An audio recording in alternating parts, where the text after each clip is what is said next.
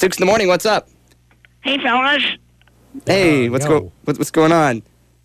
May the 4th be with you. What? You get it? May the 4th be with you.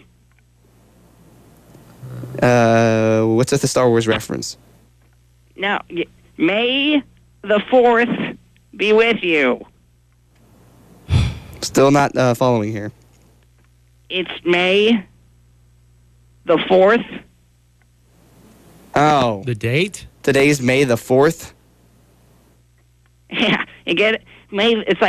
It's just like in Star Wars when they say, May the 4th be with you, except it's May the 4th be with you. They sound exactly the same.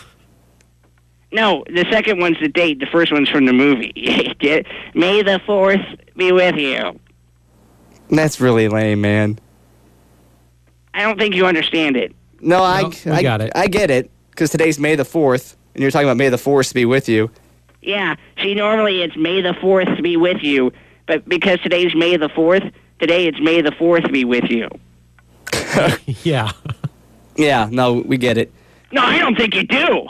No, I understand today's May the 4th, so instead of May the 4th be with you, you're saying May the 4th be with you? Yeah. Any reasonable person would know that's a hilarious joke. I mean... No, I get it, but it's I don't think it's hilarious, you know. It's pretty, I guess it's kind of clever. We give it clever points? Yeah. It's hilarious, and you're a moron, you're a stupid ass, and... Well, who's what? It doesn't matter. So why don't you go... What? Why don't you both go grow a cerebellum and get back to me? What? I don't get that either. Is that another joke, or was that What? that last party? Grow a cerebellum?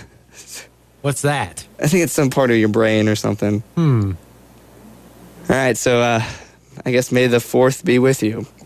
Okay. Pretty clever.